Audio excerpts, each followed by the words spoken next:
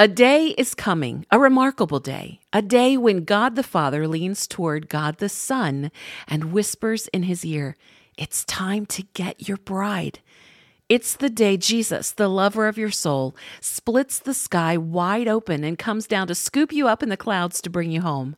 For the Lord himself will come down from heaven with a commanding shout, with the voice of the archangel, and with the trumpet call of God. First, the believers who have died will rise from their graves. Then together with them, we who are still alive and remain on the earth will be caught up in the clouds to meet the Lord in the air. Then we will be with the Lord forever. That's 1 Thessalonians 4:16 and 17. Jesus first came as an infant held in Mary's arms, but one day he will return, and this time he will hold you in his arms forever. Forever. Jesus himself gave us the promise, and if I go and prepare a place for you, I will come back and take you to be with me, that you also may be where I am. Some days you may look to the sky and wish it were the day. You may long for the day to come quickly.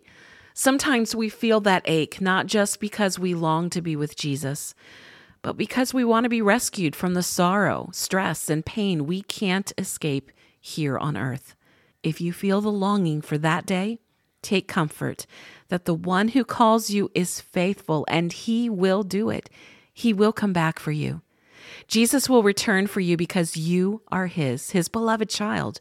Trust that until he carries you home with him, he will carry you through every day of your life. So since we belong to the day, let us be sober, putting on faith and love as a breastplate and the hope of salvation as a helmet.